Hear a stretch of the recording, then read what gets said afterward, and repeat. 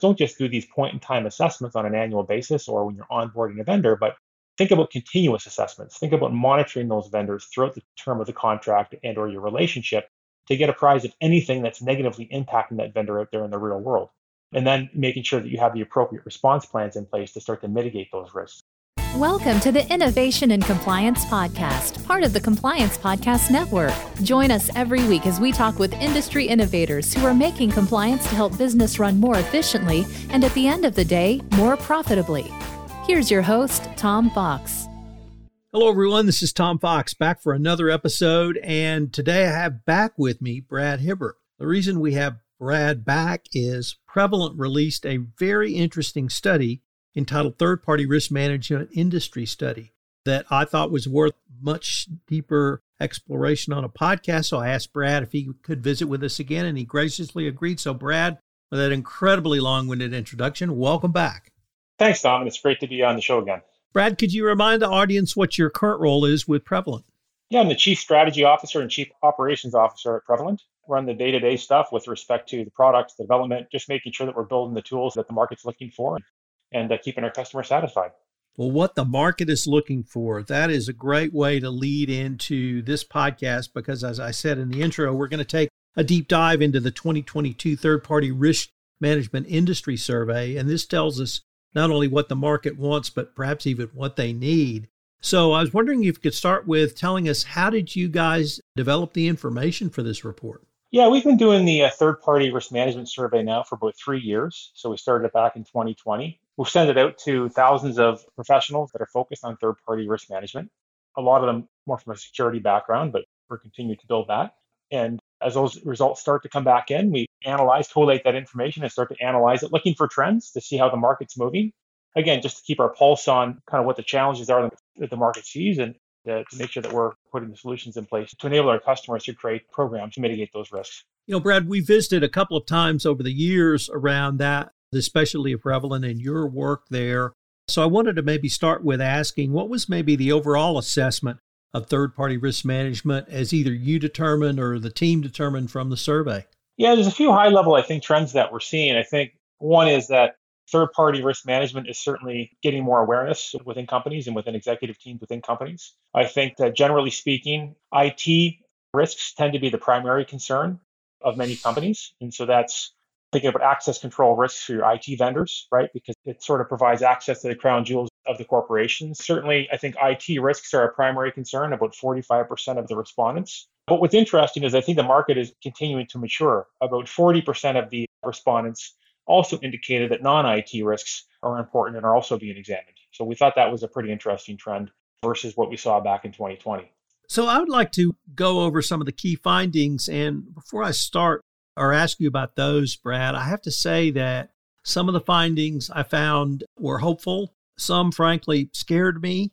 Some I scratched my head a little bit at. And I don't know if those were any of the emotions or feelings you thought in this, but maybe we could take a deep dive in to see what people are doing. And so can we just go through the key findings, starting with number one? Yeah, as I mentioned, I think that what we're finding is that more and more organizations are starting to look at the non-IT risks. That's a good trend, right? So certainly expanding beyond the IT risks and realizing that both with your IT vendors, they could be impacted by more things than just the security or data breach, but also your suppliers starting to come in the purview of these programs as well. So the programs are starting to expand, I think, in two dimensions. One is that it's no longer just about IT vendors. So organizations are trying to get a broader visibility across that broader supply chain of IT vendors and non-IT vendors. And they're also trying to get a broader visibility into the types of risks that they're looking at. So maybe starting with the IT controls, but then layering in these other types of controls that can impact the supply chain. So that's certainly one risk that we're seeing. It's a positive trend, as we mentioned in the report, but there's certainly a lot more, I think, that the organizations could do to really kind of move beyond compliance requirements and really start to remove the risks associated with these third-party relationships. Brad, we're going to link to the full report in the show notes because not only is there more information in the full report, but you got some great graphics that some were very helpful to me and some frankly scared me a little bit. And really under this first point, finding one rather, I found one that was somewhat disconcerting, might be the best. And it's an arrow that lists from the least important to the most important of risk. And number one was just the number of risks that must be considered by really every corporation. Some of them are very significant. Some could be very costly in terms of fine or penalty. Some could lead to huge reputational damage. And that really led to finding number two that I wanted to maybe ask you about. When you talk to your clients and customers, I think IT professionals and compliance professionals understand third-party risk, but what about higher level business executives, even to the board of directors? Do they see this now as really strategic, and the solution and the response and the risk management strategies around third-party risk as strategic, so that we could start to get maybe that type of oversight? Yeah, I think we're certainly seeing that in many of our accounts. If you look at those, you mentioned that one graphic that shows that the most important to the least important. I think what you'll find is the most important risks tend to be those starting with data breaches. Out of the survey respondents, you'll see it in the data, about 31% indicated that they were impacted by a third-party data breach versus 20% 2020. So certainly seeing a big increase in the number of data breaches or data incidents impacting these organizations, driving that awareness. That's followed by what you would typical privacy and compliance requirements and violations, which could have associated penalties and so on, working its way right down to those softer objectives, if you will, things around environment, social governance, and those sorts of things. So we're certainly seeing organizations thinking about these more broadly. And the conversations that we had with customers in the past, it was really around those IT security controls, dealing with most of the time with teams out of the security department. Now what we're finding is teams are coming to the table with multiple participants. So people from security, people from procurement, people from contracts, legal, compliance, trying to understand how they can get a better, more holistic view of this concern around vendor risk, or comprehensive profile of vendor risk, and minimize that throughout that vendor lifecycle. So we're certainly seeing the increase in awareness and organizations looking to do more. But again, what they want to do and what they are doing in practice, we have a little bit of gap. So there's still more work to do from an actual program operation perspective. And then the other thing that struck me under this finding, one, obviously more visibility is certainly positive, but you have a slide that lists certain corporate functions: info security, procurement, legal compliance, and risk management. And here they rated the third-party risk probably more applicable, or that they were concerned about. And I wondered, are you still seeing a siloed nature in the response to third-party risk? When I see a difference in types of risk, it really makes me worry that they are still seeing this. It's just picking off one, then the next, but in a siloed, less comprehensive nature. Yeah, that's right. I think we always are pushing to have a more holistic view where you can harmonize the program across those different teams. But I do think in more cases than not, you still have that isolation, not only in terms of which teams are interacting with the third party and focusing on the risk, but in terms of the workflows and the processes and the technologies that they're using to identify and manage those risks. So info security certainly has their own tools. A lot of the time, procurement will have a different set of tools that they work on for pre-contract diligence, maybe looking at credit scores and maybe looking at sanctions and those sorts of things. So we still certainly see different teams using different pockets of tools. And again, I think organizations realize that they can't scale their programs effectively and efficiently doing that. And they want to work their way towards having that more harmonized approach. And again, I think that's one of the things that organizations are going to be doing over the next few years. Brad, in finding number 3, frankly, I didn't know whether to laugh or to cry or just be terrified, because it is a finding that manual methods for assessing third parties persist, but dissatisfaction runs high. And there's a stunning graphic of not our companies still using spreadsheets. It's actually increasing. So I always scratch my head when I see this. So I was wondering what your thoughts were on this finding. Yeah, I think a lot of organizations kind of know what end state they want to work towards. They're struggling with a couple of things. One is who's ultimately going to own this more holistic program in the future, right? So where does it fall? And also, how do they do that? And many organizations today are still in the early stages of the program development. Many of them are still focusing just on their IT vendors, which are the most critical sort of tier 1 vendors. And most of them are still primarily focusing on those security risks. And when they do that, they feel that they can kind of get by using manual methods, using spreadsheets and email and so forth to do that, which is, it's good to get started.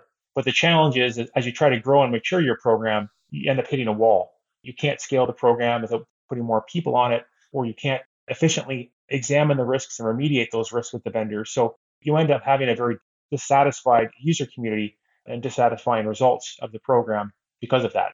But certainly, I think more organizations are doing something, And I think spreadsheets maybe is okay to kind of get going. But again, sooner or later, those companies seem to be hitting a wall with respect to maturity. Brad, finding number 4 is entitled Organizations are concerned with increasingly damaging third-party security incidents, but are using disparate tools to detect, investigate, and remediate. What did you see in this finding? Kind of when you think about the market over the last couple of years, starting back, and I think it was 2019 with the Accellion breach, and just over the last 12 months or so with Kaseya, SolarWinds, CodeCove, the Microsoft Exchange vulnerability, Log4j, I think these high-profile, impactful data breaches are certainly raising awareness of the problem, and it's causing more organizations to start to monitor the third parties for these types of data breaches, which is why I think we're seeing more of these come up in our results.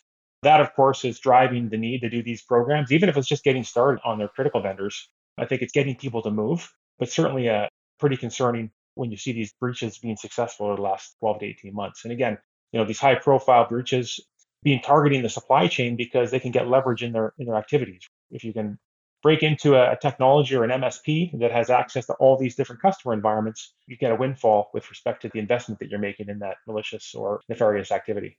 Brad, in finding number 5, this was information, 1, I think is incredibly valuable. 2, I'm not sure I've seen it in this format before. And 3, it's something that literally everyone asks. And that is how long from notice of incident of breach to remediation. What did you see in this finding? When it comes to monitoring your supply chain for things like data breaches and focusing on your tier 1 vendors, for example, we still find that lots of organizations are kind of relying on the contract terms, which indicate that if you do come across an issue like this, that you notify us. So many organizations are still kind of taking a wait and see or wait for the third party to contact with you. And that can, of course, take a little bit more time, as opposed to you proactively monitoring your supply chain for data breaches or public disclosures, right? So you can kind of get instant access to that.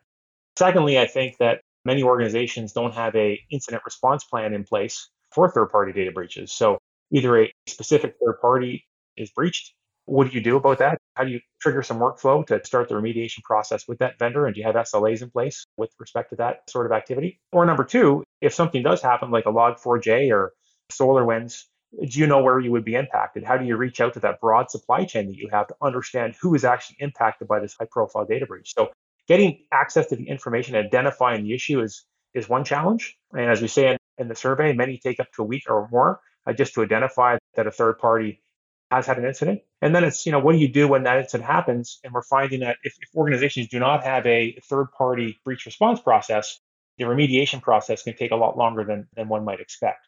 So I think that there could be tightening up on both of those aspects. One is quicker identification that there's been an issue. And number 2 is automatically kicking off an efficient process to remediate those risks and close that vulnerability or that attack surface, if you will, much more quickly. Brad, in your next finding, it's around third-party audits. And this is something that has been well known to literally every compliance professional, I think in every corporate discipline since I've been involved in this. Yet still, many organizations find it challenging. And now you're finding it more complex and time-consuming. What did this finding communicate to you? What we found with this was that organizations now are trying to manage more third parties. And in addition to those third parties, they're trying to manage a more comprehensive risk profile. So crossing compliance and privacy and data breach and so forth. So the more things that they have to monitor, right, the more controls that they have to look at and the more vendors that they have to go after, the more difficult it becomes for them to curate that information and put it into a format that's appropriate for an audit. And so as they try to scale these programs, as they try to get more visibility, it becomes much more complex and difficult for them to prove their policies and processes are in place and that they're doing what they need to do. Again, we saw that 42% indicated that they are audited yearly with respect to their third parties, and 23% are also audited on an ad hoc basis.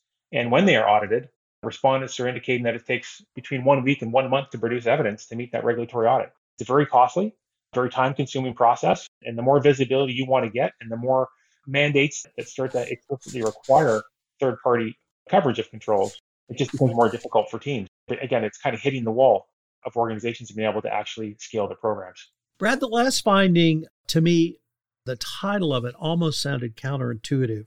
It's that third-party risk management discipline falters as the vendor relationship progresses. There's a third-party risk management life cycle. There's a vendor life cycle. There may be other life cycles at play. Where did these interactions or intersections, perhaps is the better word, where do you see that they begin to falter?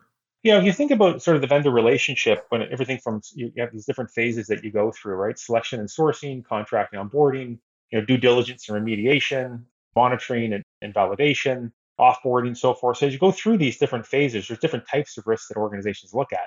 And usually earlier in the cycle, when you're looking to onboard a third party, is when you start doing that upfront diligence. And it's when you have the most leverage, if you will, to getting the vendor to provide you the information. So what we're finding is that upfront, when you onboard a vendor, looking for things like credit controls, making sure you look at a cyber snapshot, making sure you understand the breach history, looking at the sanctions.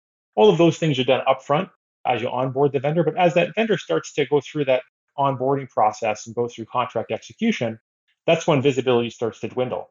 Looking for ongoing cyber impacts or ongoing performance or ongoing issues with financials, it just seems to drop off after you kind of get to that execution phase of the contract. And we're indicating that really you should keep a close eye on that third party throughout that entire life cycle to offboarding and termination. Brad, we started this podcast, or you rather started by introducing the report and talking a little bit about the overall assessment. But as we move towards the end of the podcast, I was wondering, did this report give you any large trends? Does it help us understand where weaknesses in the market might be that Prevalent can help clients and customers not only plug some of these gaps, but move from just a detect to a prevent and remediate type of third-party risk management program? Or do we have just a lot more work to do?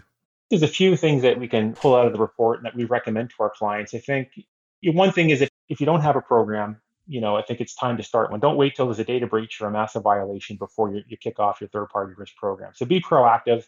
Think about getting a program up and running, but don't try to boil the ocean day one. So let's kind of get a program up and running, start tiering your vendors, looking at the top tier of vendors and looking at the top risks that can impact your organization. I think that's one of the first things. So kind of start the program, show some success so you can grow that program over time.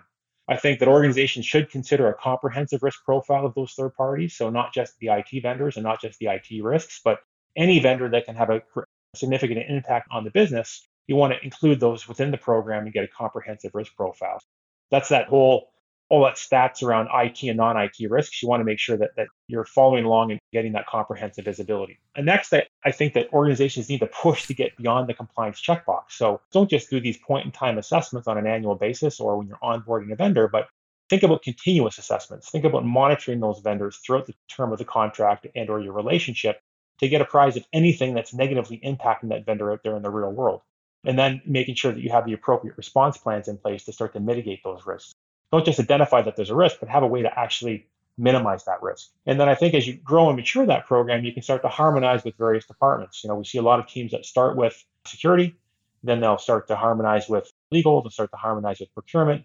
So everybody who's interacting with that vendor can understand the comprehensive risk profile and how they, in their job function, can make better risk-based decisions and kind of chip away at that risk posture. So that in the end, you amplify the effect of the program and you can really move beyond that checkbox to meaningfully reducing the third-party risk throughout the relationship. Brad, unfortunately, we're near the end of our time.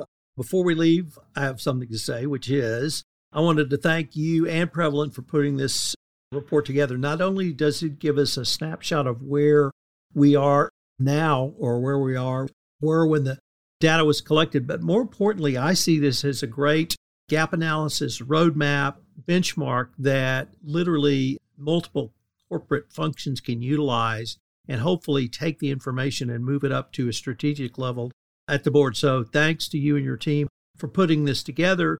But before we leave, if anyone wanted a copy of this report or more information on Prevalent, what would be the best way for them to find out? Just come to our website, www.prevalent.net. We have a lot of literature up there. This paper certainly highlights some of the trends that we're seeing and some of the gaps, as you mentioned. But we certainly have other best practices up there to show people how to get programs up and running and some of the other things that you can consider as you mature your program over time as well. Well, Brad, thank you again for taking the time to visit with me, and I am sure we'll be continuing this conversation. That'd be awesome. Thank you. If you want to stay up to date on the latest innovations in compliance and help your business run more efficiently, subscribe to this podcast and help spread the word by leaving a review.